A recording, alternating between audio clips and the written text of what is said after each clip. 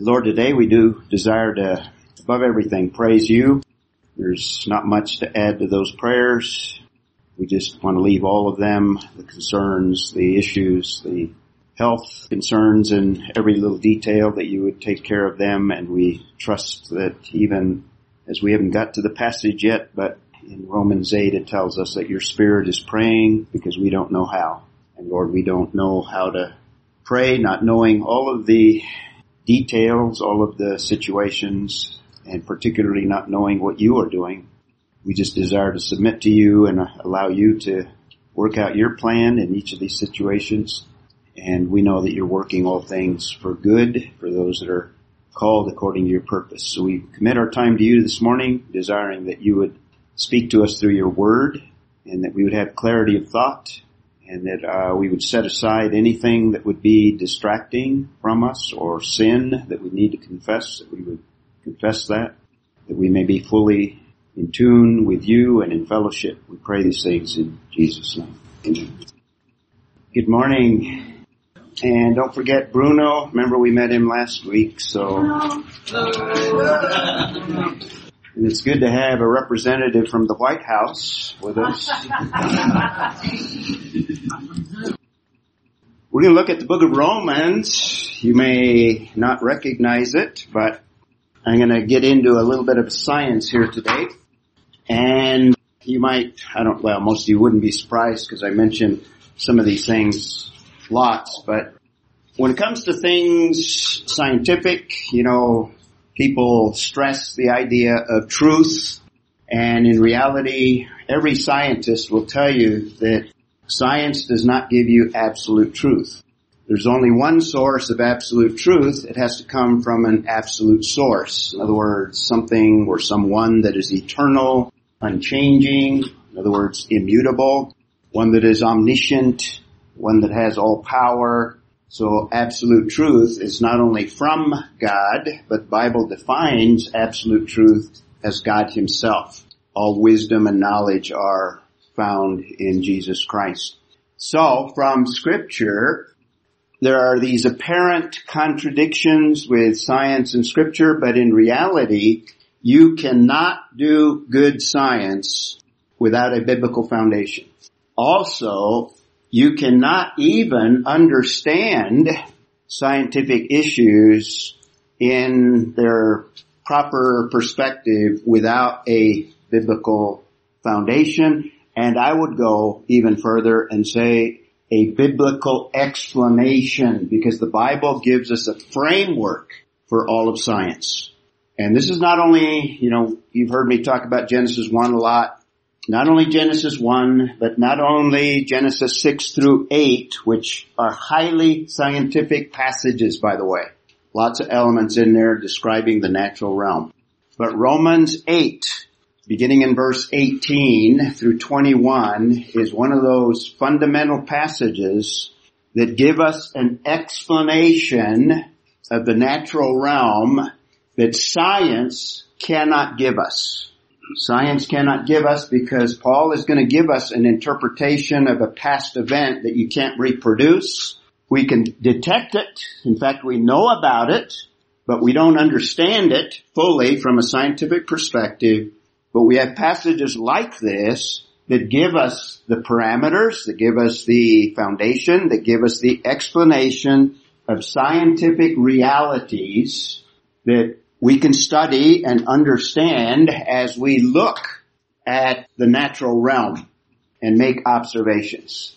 So what I'd like to do today is take this passage. We stressed the context last time, and I'll review the context here for you because it obviously is primarily spiritual, primarily biblical, obviously, primarily theological.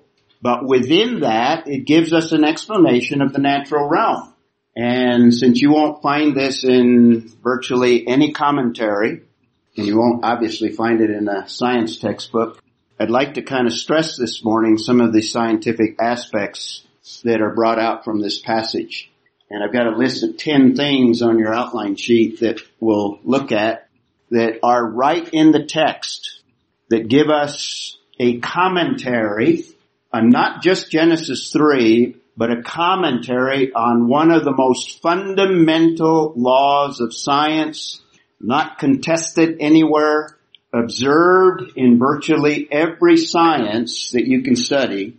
We can see it. We can observe it. In fact, there's formulas that we can derive to describe it in a mathematical, scientific way.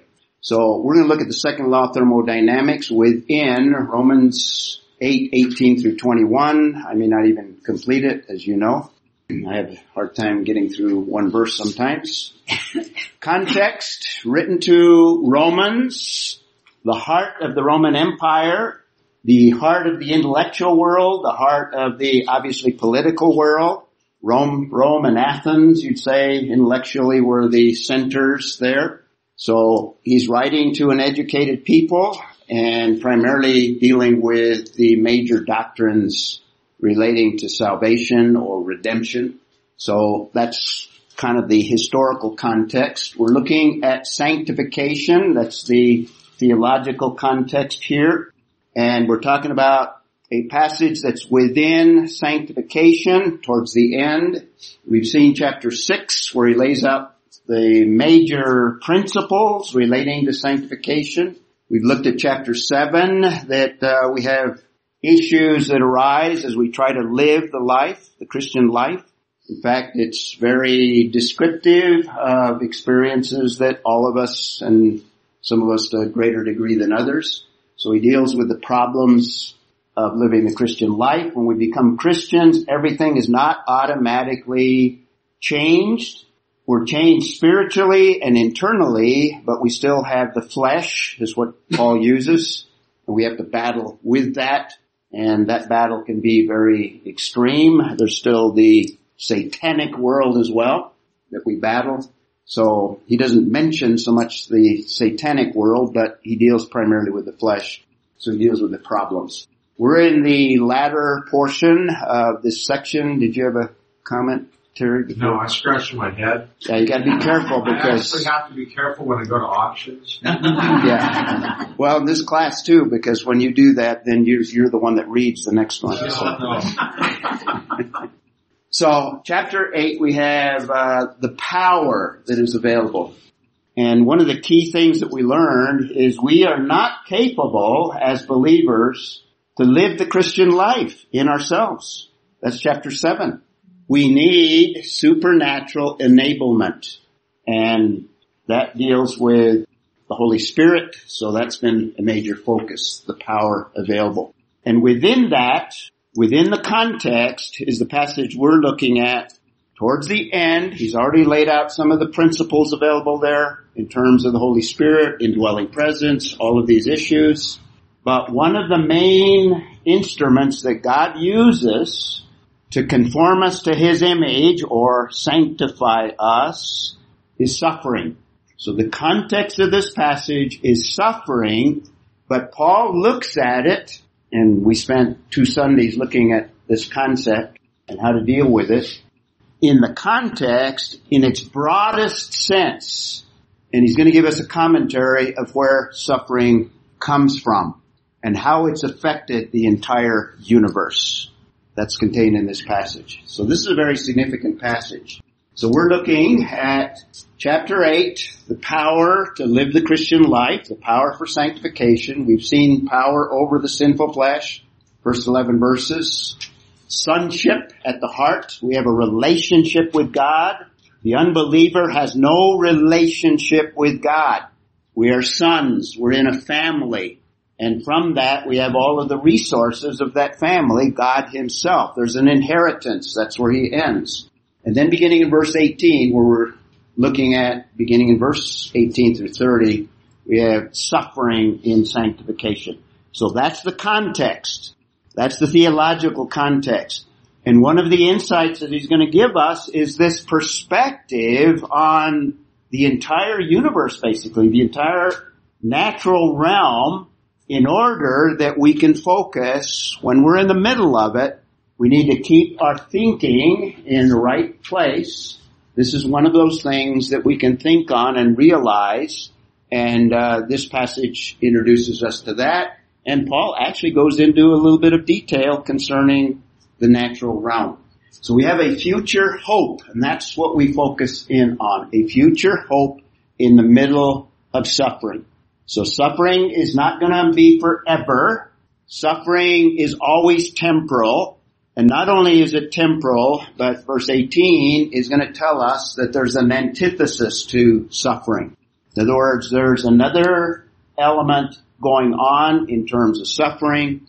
And verse 18 tells us, I consider that the suffering of this present time is not worthy to be compared with the glory. There's future glory. That's why I titled this portion on your outline sheet, Suffering Before Glory. And that was our focus the last 2 weeks. Suffering in Christ. Co-suffers with Christ. And that's the perspective we looked at it, primarily spiritually, theologically. But I want to start by looking at some of the scientific elements, and it starts with the very first word there, at least in the English text, or the first major word there. For I consider, and let me just remind you, I gave you quick look at this word. This word occurs already. We've already seen it like 15 times in the book of Romans. It's the basic term that is related to logic. In fact, we probably get the word logic or logical from logizomai. The concept of reasoning, the concept of thinking. The New American Standard translates Paul here, consider. In other words, I consider something or I think about it. This is a mathematical. In a secular world, it would be used. In the Greek world, it would be used in a mathematical context. To make a calculation and to come to a sum after you've made a calculation or a result of working through a formula. It's used in accounting where you take in all the debits and all the profits and then you have a balance. So logizomai is that balance. It can be used in a scientific sense, obviously outside of the Bible, except maybe this one. This one may be used because of the context in this more scientific way. In science, a reasoned conclusion after all the data is evaluated. So that's what a scientist does. He makes observations. After many multitudes of observations, he begins to formulate a hypothesis coming to certain conclusions. He runs that through some tests, and he comes to some conclusions. That's what this word means. Or it can be used in that context, logizomai. Now, it's also that word, we've seen it in the accounting sense, in a spiritual way. This is the word that he talks about when he talks about righteousness being put to our account. The doctrine of imputation. We've talked about that, giving you a lot of detail. Where God imputes or makes, if you want to visualize it, makes like a spiritual deposit in the bank account of every true believer. And from that bank account, we have a resource to be able to live the Christian life. Imputation. In this context, it is simply translated, I consider, but it's not just, I'm just thinking about it. It's not that. It's a conclusion. And what he's going to do is he's going to look at some very profound observations, you might say, scientific conclusions that Paul has come to in terms of suffering in its broadest context. Got that? So you could come up with a formula, and the Q after you make the calculation is what Paul is saying here. I have come to this reasoned conclusion. That's what I kind of summarized on your outline sheet as the first point there.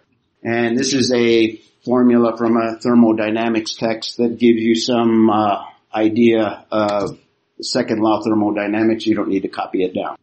So in science, the first aspect or insight that it gives us here is logizomai. In verse 18, Paul is going to begin laying out a reasoned conclusion. And since it deals with the natural realm, we could say a scientific conclusion. So from the very beginning, what is he considering? I consider, after taking in all the data, and Paul is primarily thinking biblically, he's going to give us a commentary on a physical description in Genesis chapter 3. A description that deals with the natural realm. I consider the sufferings of this present time are not worthy to be compared with a future phenomenon that's going to take place in the natural realm. Okay? So the focus is a perspective on suffering. And like I said, we developed that. I'm not going to go over it again. Just to remind you, the term pathema, a common term, 16 times in the New Testament. We looked at a lot of the verses relating to it. It's related back to verse 17, where he introduces us to the concept of suffering as co-sufferers with Christ. And if we are co-sufferers with Christ and respond rightly to it, we will in the future be co-glorified people with Christ. We will receive his glorification. That goes back to verse 17. And it's not worthy to be compared with a future glory. That's what we're going to look at. And I use the comparison of our suffering as like a drop in comparison to the future glory of an ocean. So if you want to visualize your suffering, it's just a tiny little teardrop in comparison to the Pacific and the Atlantic and the Indian Oceans combined. All of the oceans, Mediterranean included, and more. And we looked up all these verses that speak of Christ's suffering, and most of them are in the context of suffering and then future glory. And we talked about other verses that speak of us sharing in his glory. This is not suffering as a result of our stupidity. It's not suffering as a result of the wrong decisions that we make. That's on us. We can suffer the consequences of wrong decisions. That's not what he's talking about here. He's talking about suffering as a believer, and it can include persecution. It can include suffering as we're trying to faithfully live the Christian life. You don't have to seek it. It'll find you. And these verses deal with that. And it can be physical. It can be emotional. It can be mental. It can be spiritual. We talked a little bit about that as well last time. Just reminding you, I'm still reviewing here, but bringing out some of the science here. That is to be revealed to us. There's going to be a future historical event. So we're talking science, we're talking history here. There's going to be a future event that every believer will experience. Connie? I think it's to us. Yeah, the Greek word there is ace. And I think it's more, that didn't mean anything to you. That's Greek to her. That's right. That's Greek to you. That word, most of the time, not all the time, it can have two, but it's more directional rather than in. Okay? It's, in other words, something that's going to be revealed. In other words, I see that now, rather than, it's inside of me. Okay? Yeah, I think, and it could be used in both ways, but I think the predominant, and I think in this context, the two is a better translation. Good question though, because that is crucial here. And in reality, there's other verses, and probably that's why yours is translated, there's other verses where it is going to be an internal revelation, but it's also going to be a revelation that's going to come to us and we're going to be able to see it. So it's not that we carry this, that we have this glory in us innately. It is going to be shown to us because someone else has done it outside. So it's going to be like the curtain goes up and it's ta-da. Yeah, exactly. And we're just getting into the verse because he's going to expand upon what we're going to see. Okay? And there's lots of other scriptures that add to what we will in fact see if we are genuine believers. So that's the antithesis to suffering is a hope of future glory. And in fact, the reality of that future glory. And then verse 19 through 21, there's the anticipation of this glory. And here is where he is going to talk in more detail. Even the natural realm anticipates that future historical event. Okay? In verse 19, the creation is waiting. And by the way, I'm using alliteration after Paul's pattern. Remember what I told you last week. So we've got antithesis to suffering, and now 19 and 21, anticipation of glory, and the creation itself is waiting for the anxious longing. This is deep longing, deep desire for a change, for something to happen. The anxious longing. In fact, there's three major words here. It takes several words to translate each of them, but Paul is alliterating, and let me just remind you, we went over these last time. The first one is the first Greek word, hapokaradokia, eager expectation. And I use the image there because it's like stretching your neck out to be able to see something. In other words, you're just, can't quite see it, I gotta stretch further. Or it's like sitting in the stands in an athletic context and you just are watching intently, and now this great play, ooh, wow, I'm looking very intently out at what's happening here. So it's an eager, kind of an emotional, looking for something, and in this case, it's something in the future. And it can involve this anxiousness, this idea of, I can hardly wait. It's kind of, another way of illustrating it would be like children. Those of you that have children and grandchildren, you probably don't remember your children, but you remember your grandchildren. Christmas Eve, that's the Greek word that would be used for a child on Christmas Eve that can hardly wait to open presents the next morning. You got it? So that's anxious longing, for the anxious longing of the creation. So we're talking about the natural realm. We're talking about nature, physical realm. The anxious longing of the creation waits eagerly. So we have a second word that kind of piles on. And again, Paul uses another word, and notice he's alliterating. Apekdekomai, waiting in great anticipation. It's almost synonymous. But he's piling on ideas here. Perhaps, maybe just alliterate so that you don't get mad at me when I alliterate. For the anxious longing of the creation waits eagerly for something, and notice, for the revealing. We have a third major word. In other words, there's going to be an unveiling, as Mary Lee said, something that's going to be revealed in the future at a point in time, by the way, waits eagerly for the revealing of the sons of God. This expands a little bit what he's talking about in verse 18. That revelation that's going to be to us. It's a revealing, and the Greek word, notice the similarity, begins with the preposition apo, A-P-O, transliterated, and it also has, all of them have the K, and you're familiar with this one, apocalypsis. You know where that one is found. In fact, that's the first word in the book of Revelation, the revelation of Jesus Christ. There's going to be a revelation of Jesus Christ in the future. And when is that? What point in time? It's a question. When God chooses. Well, yeah. We describe that in Scripture. You're the quiet one. Don't mumble. Speak louder. The rapture. That'll be the revelation. And that one is private, personal, unseen by the world, but it'll be a revelation to the believer. And then there's going to be a public and spectacular, visible to everyone, a revealing of Jesus Christ when he sets foot on earth. Those two phases we call the second coming. That's what he's describing here. The apocalypsis. So, scratching? Creation is waiting with the first one.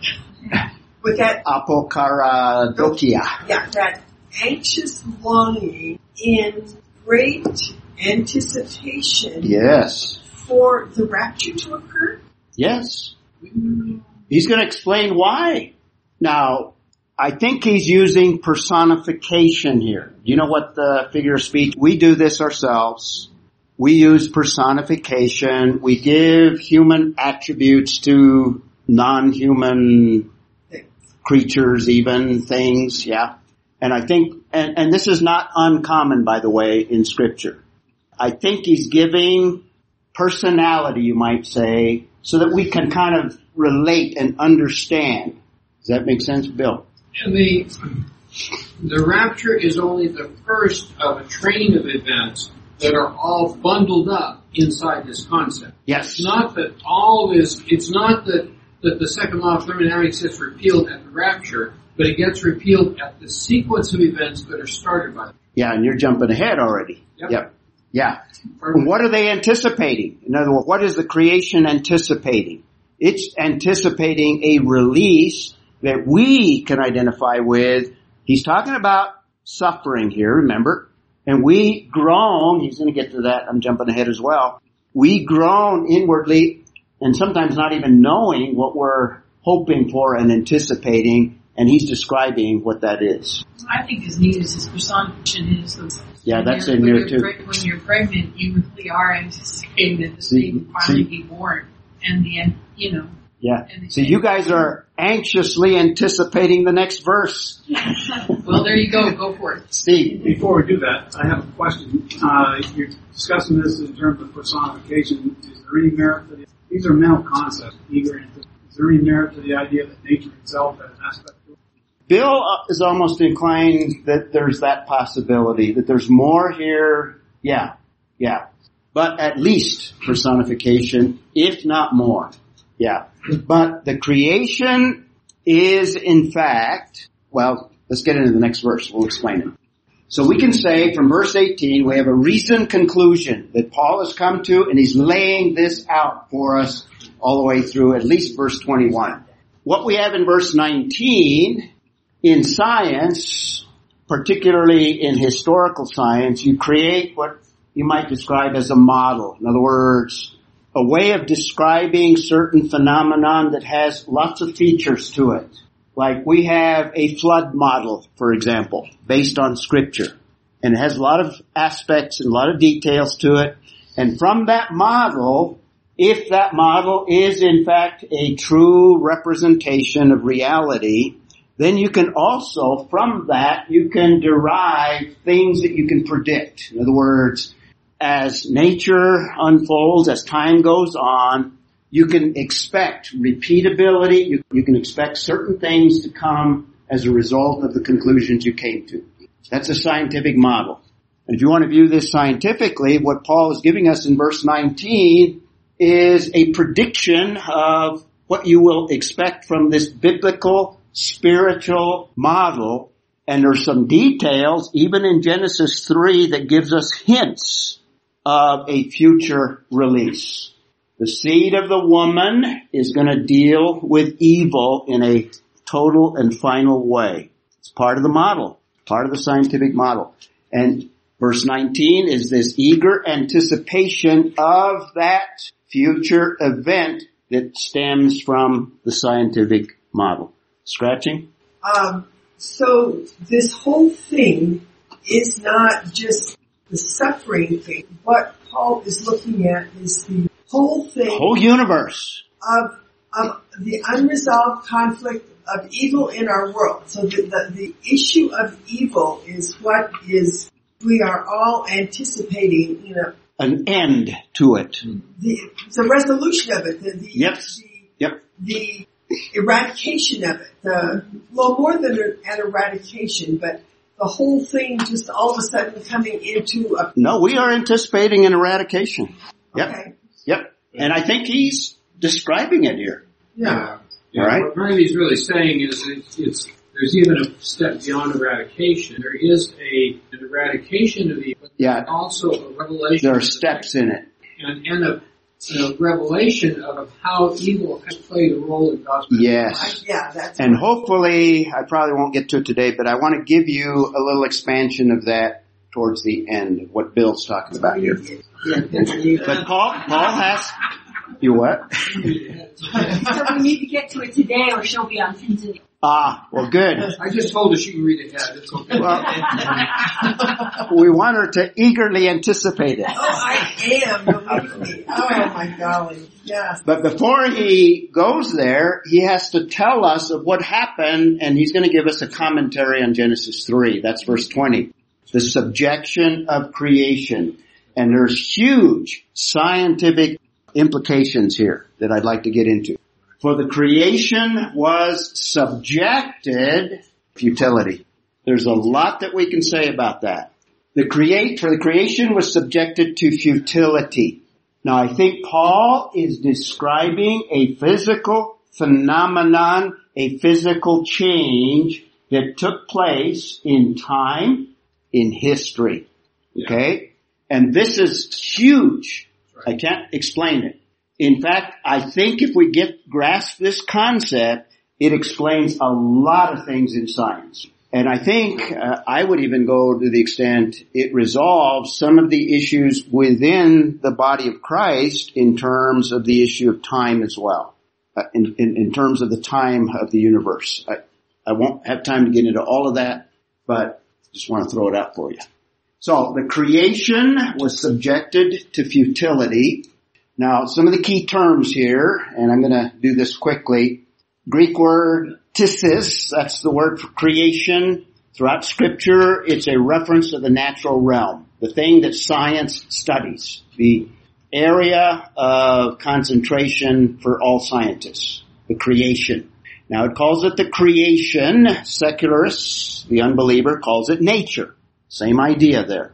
And there's a couple of passages. In fact, there's a few in the book of Romans where it's used. In fact, it's used 6 times in the book of Romans alone. 6 out of, I think, like 14 or something. I can't remember exactly. The word subject, to subject, the verb is the common word to put something in subjection, like a military invading another country and defeating it, and they subject it. Now they impose their laws upon that country. Old Testament, you can think of that. It's also the word that Paul uses in terms of wives submitting to their husband. So it's a strong word. And that's what we have here. In this context, it's an authoritative subjecting, and from the context, by God. God did something, and we'll see that as we move through the text. The word futility, there's the Greek word for it, mataiotes. Is that how you pronounce it? Pronounce it for us. Futility, it has the idea of something that has lost its purpose or lost its usefulness. And now it's vain. It's not, in this case, not necessarily totally useless, but it's lost its real purpose. And he's talking about the natural realm. So this is a drastic change that took place. Genesis 1 tells us that when God created, He created a very good creation. Very good. Remember that? Something happened in Genesis 3. This is the commentary on it. The creation was subjected to futility. That's probably one of the clearest statements of the second law of thermodynamics in all of Scripture. What is so significant about that statement, not only is it a statement in the second law, but it clearly illustrates that the second law happened at the fall and was not part of creation. I would make that. That's a very significant. I would make that point. Exactly. Everybody get that? Not everybody holds to this. Not every creationist holds to this. I'm going to repeat what Bill said. I think what we have here is Paul is identifying when the second law of thermodynamics was put into effect at the fall. So futility, emptiness, purposelessness. So let's add to our science insights here. It's not only a reasoned conclusion from logizomai. It's not only part of this is a future description of what we will anticipate from this biblical scientific model, this eager anticipation, but it's a historical event. The word to subject is in the aorist tense, not imperfect in the Greek. Imperfect is an indefinite past tense idea, something that took place but when, or the definiteness of it. In the imperfect, it's not, it's the opposite. It's indefinite. This is aorist, which is the other alternative. It refers to something that happened in time, and the definiteness, the idea of definiteness took place. And I would say it's a historical event. Just, okay? Is that what it says around? No, that's the perfect tense. Oh. Yeah. This is aorist tense. It looks at kind of completed event. Something that... Completed action, I'm sorry. Yeah. And it's in the passive. The creation was acted upon. It's in the passive voice, Greek voice, which this tells us that an outside force, we're talking scientifically, an outside force acted on the creation. This is not a natural phenomenon. Something outside of the universe acted upon the universe to cause this futility. Well, He says so. He says it wasn't willingly. Well, The creation didn't want it. see how anxious you are? You're jumping ahead. And this is even more evident Yep. for the imposition of fall. Yes, absolutely. We tend to think of the fall as just simply an Adam issue. It was a cosmic, universal, universe event. Exactly. And the second law, scientifically, is observed everywhere in the universe. Okay? And we could also say from the word futility that the natural realm had a change in its nature. A fundamental change in its nature. And you've heard me expound Genesis 3. All of zoology was affected. All of geophysics was affected. All of botany was affected.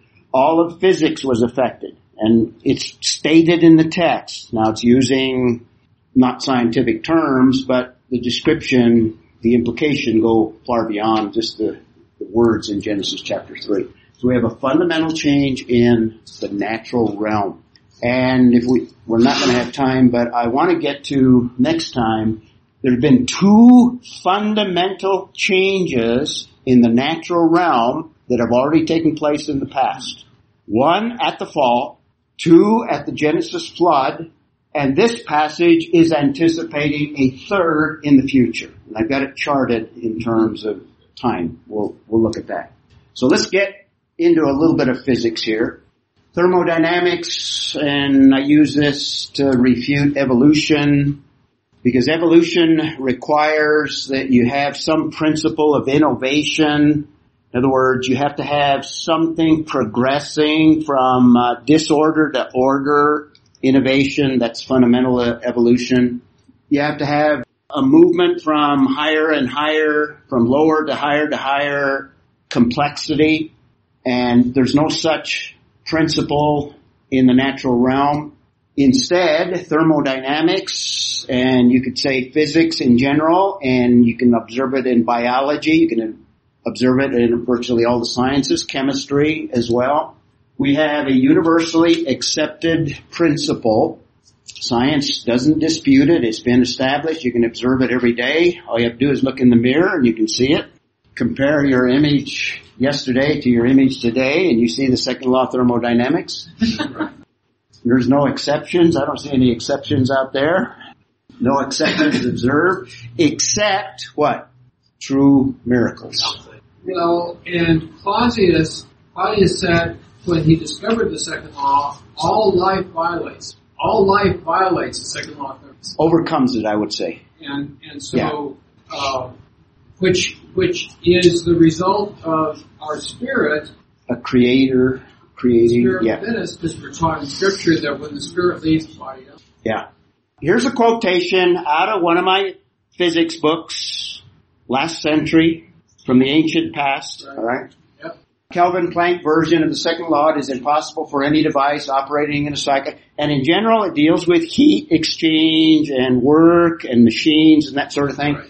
It is impossible for any device operating in a cycle to absorb heat from a single reservoir and produce an equivalent amount of work. In other words, there's no such thing as a perpetual motion machine. There's no such thing as a machine that is 100% efficient. There's always a loss. There's always something that goes wrong. There's always this degeneration going on. And you're not interested in it, but here's an easier description to understand: an irreversible tendency to unwind. You housewives know this. You clean the house, sparkless, is that the right word? Spotless, sparkless and sparkless and whatever. You go on a 2-week vacation and you come back and what? The lamp's fallen and there's dust all over and whatever. You're experiencing second law of thermodynamics. Henry Moore says, in any physical change that takes place by itself, the entropy, in other words, the increase of disorder. Is that what entropy is? Entropy is a measure, or yeah, you can write an equation. The increase of the dirtiness of your house. That's entropy. In any physical change that takes place by itself, the entropy always increases. That's kind of the alternative way of describing the second law. Okay. Here's another quotation out of one of my, in fact, this was a physics book, Sears and Zemansky from Ancient Past. And I think it's descriptive, and I think we can kind of identify it. The first part is more science related, but the second part I think we can identify with. Thus, heat always, the second law, always flows spontaneously from a hotter to a colder body. Gases always seep through an opening spontaneously from a region of high pressure to a region of low pressure. Gases and liquids left by themselves always tend to mix. You probably noticed that one. Not unmix. That's why you put your tea bag in there. It never unmixes. Rocks weather, you can visualize that, and crumble. They don't come together. Iron rusts. Here you go. This one you can identify with. People grow old. Second law. Biologically. Anthropologically. These are all examples of irreversible. That's why I've got it highlight there. Irreversible processes. This wipes out evolution. Irreversible processes that take place naturally in only one direction. That's what the second law says. And by their one-sidedness express the second law of thermodynamics. Got it? So it's an irreversible tendency to unwind. For the men, your car falls apart. It never fixes itself. You have to add effort and energy to fix it. It doesn't fix itself. Irreversible tendency to unwind. Movement from organization to disorganization. The law of decay. That's the second law of thermodynamics. And by the way, there are spiritual laws. I think there's a second law of spiritual dynamics. The tendency for your spiritual life to decay and degenerate. You have to constantly give the power of the Holy Spirit to continually walk in the Spirit. It's a day-by-day, moment-by-moment experience. And there's other passages. The Romans 8:20 through 22 passage is a central one. But there's passages like Isaiah 51:6. We don't have time to look it up. Maybe I'll start with that one next week, where it talks about the heavens wearing out. The idea of things wearing out, degenerating, decaying, moving from organization to disorganization. Now you can identify with this one.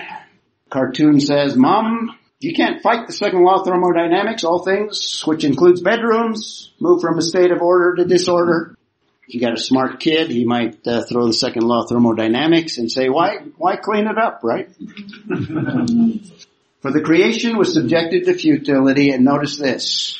Mary Lee jumped ahead, not willingly. In other words, this is external. This is not a natural process. This is not the natural realm.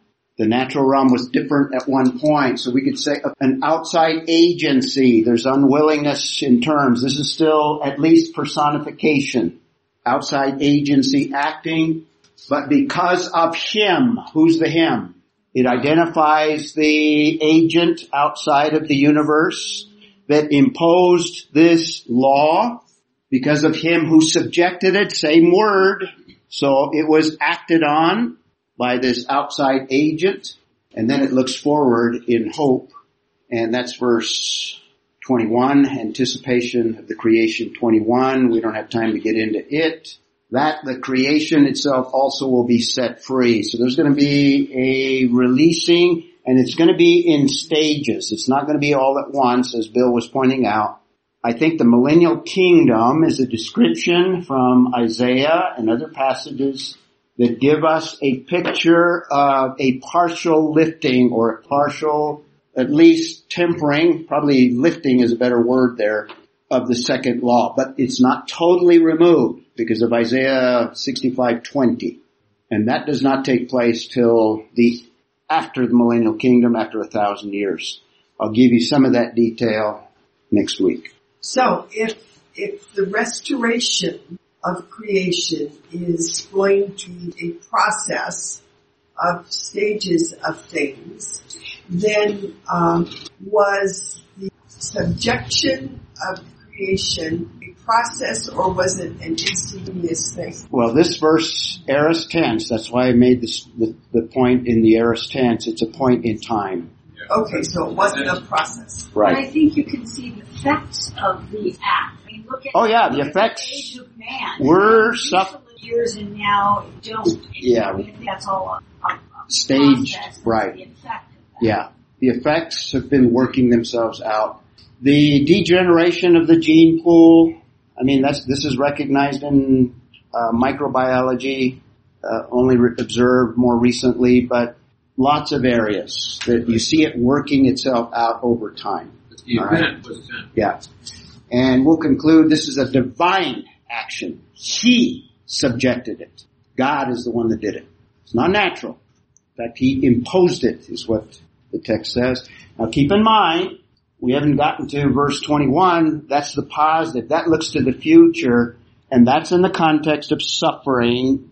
In other words, we will be released from whatever trauma, whatever suffering we experience today. In fact, the entire creation is going to experience that release. Make sense?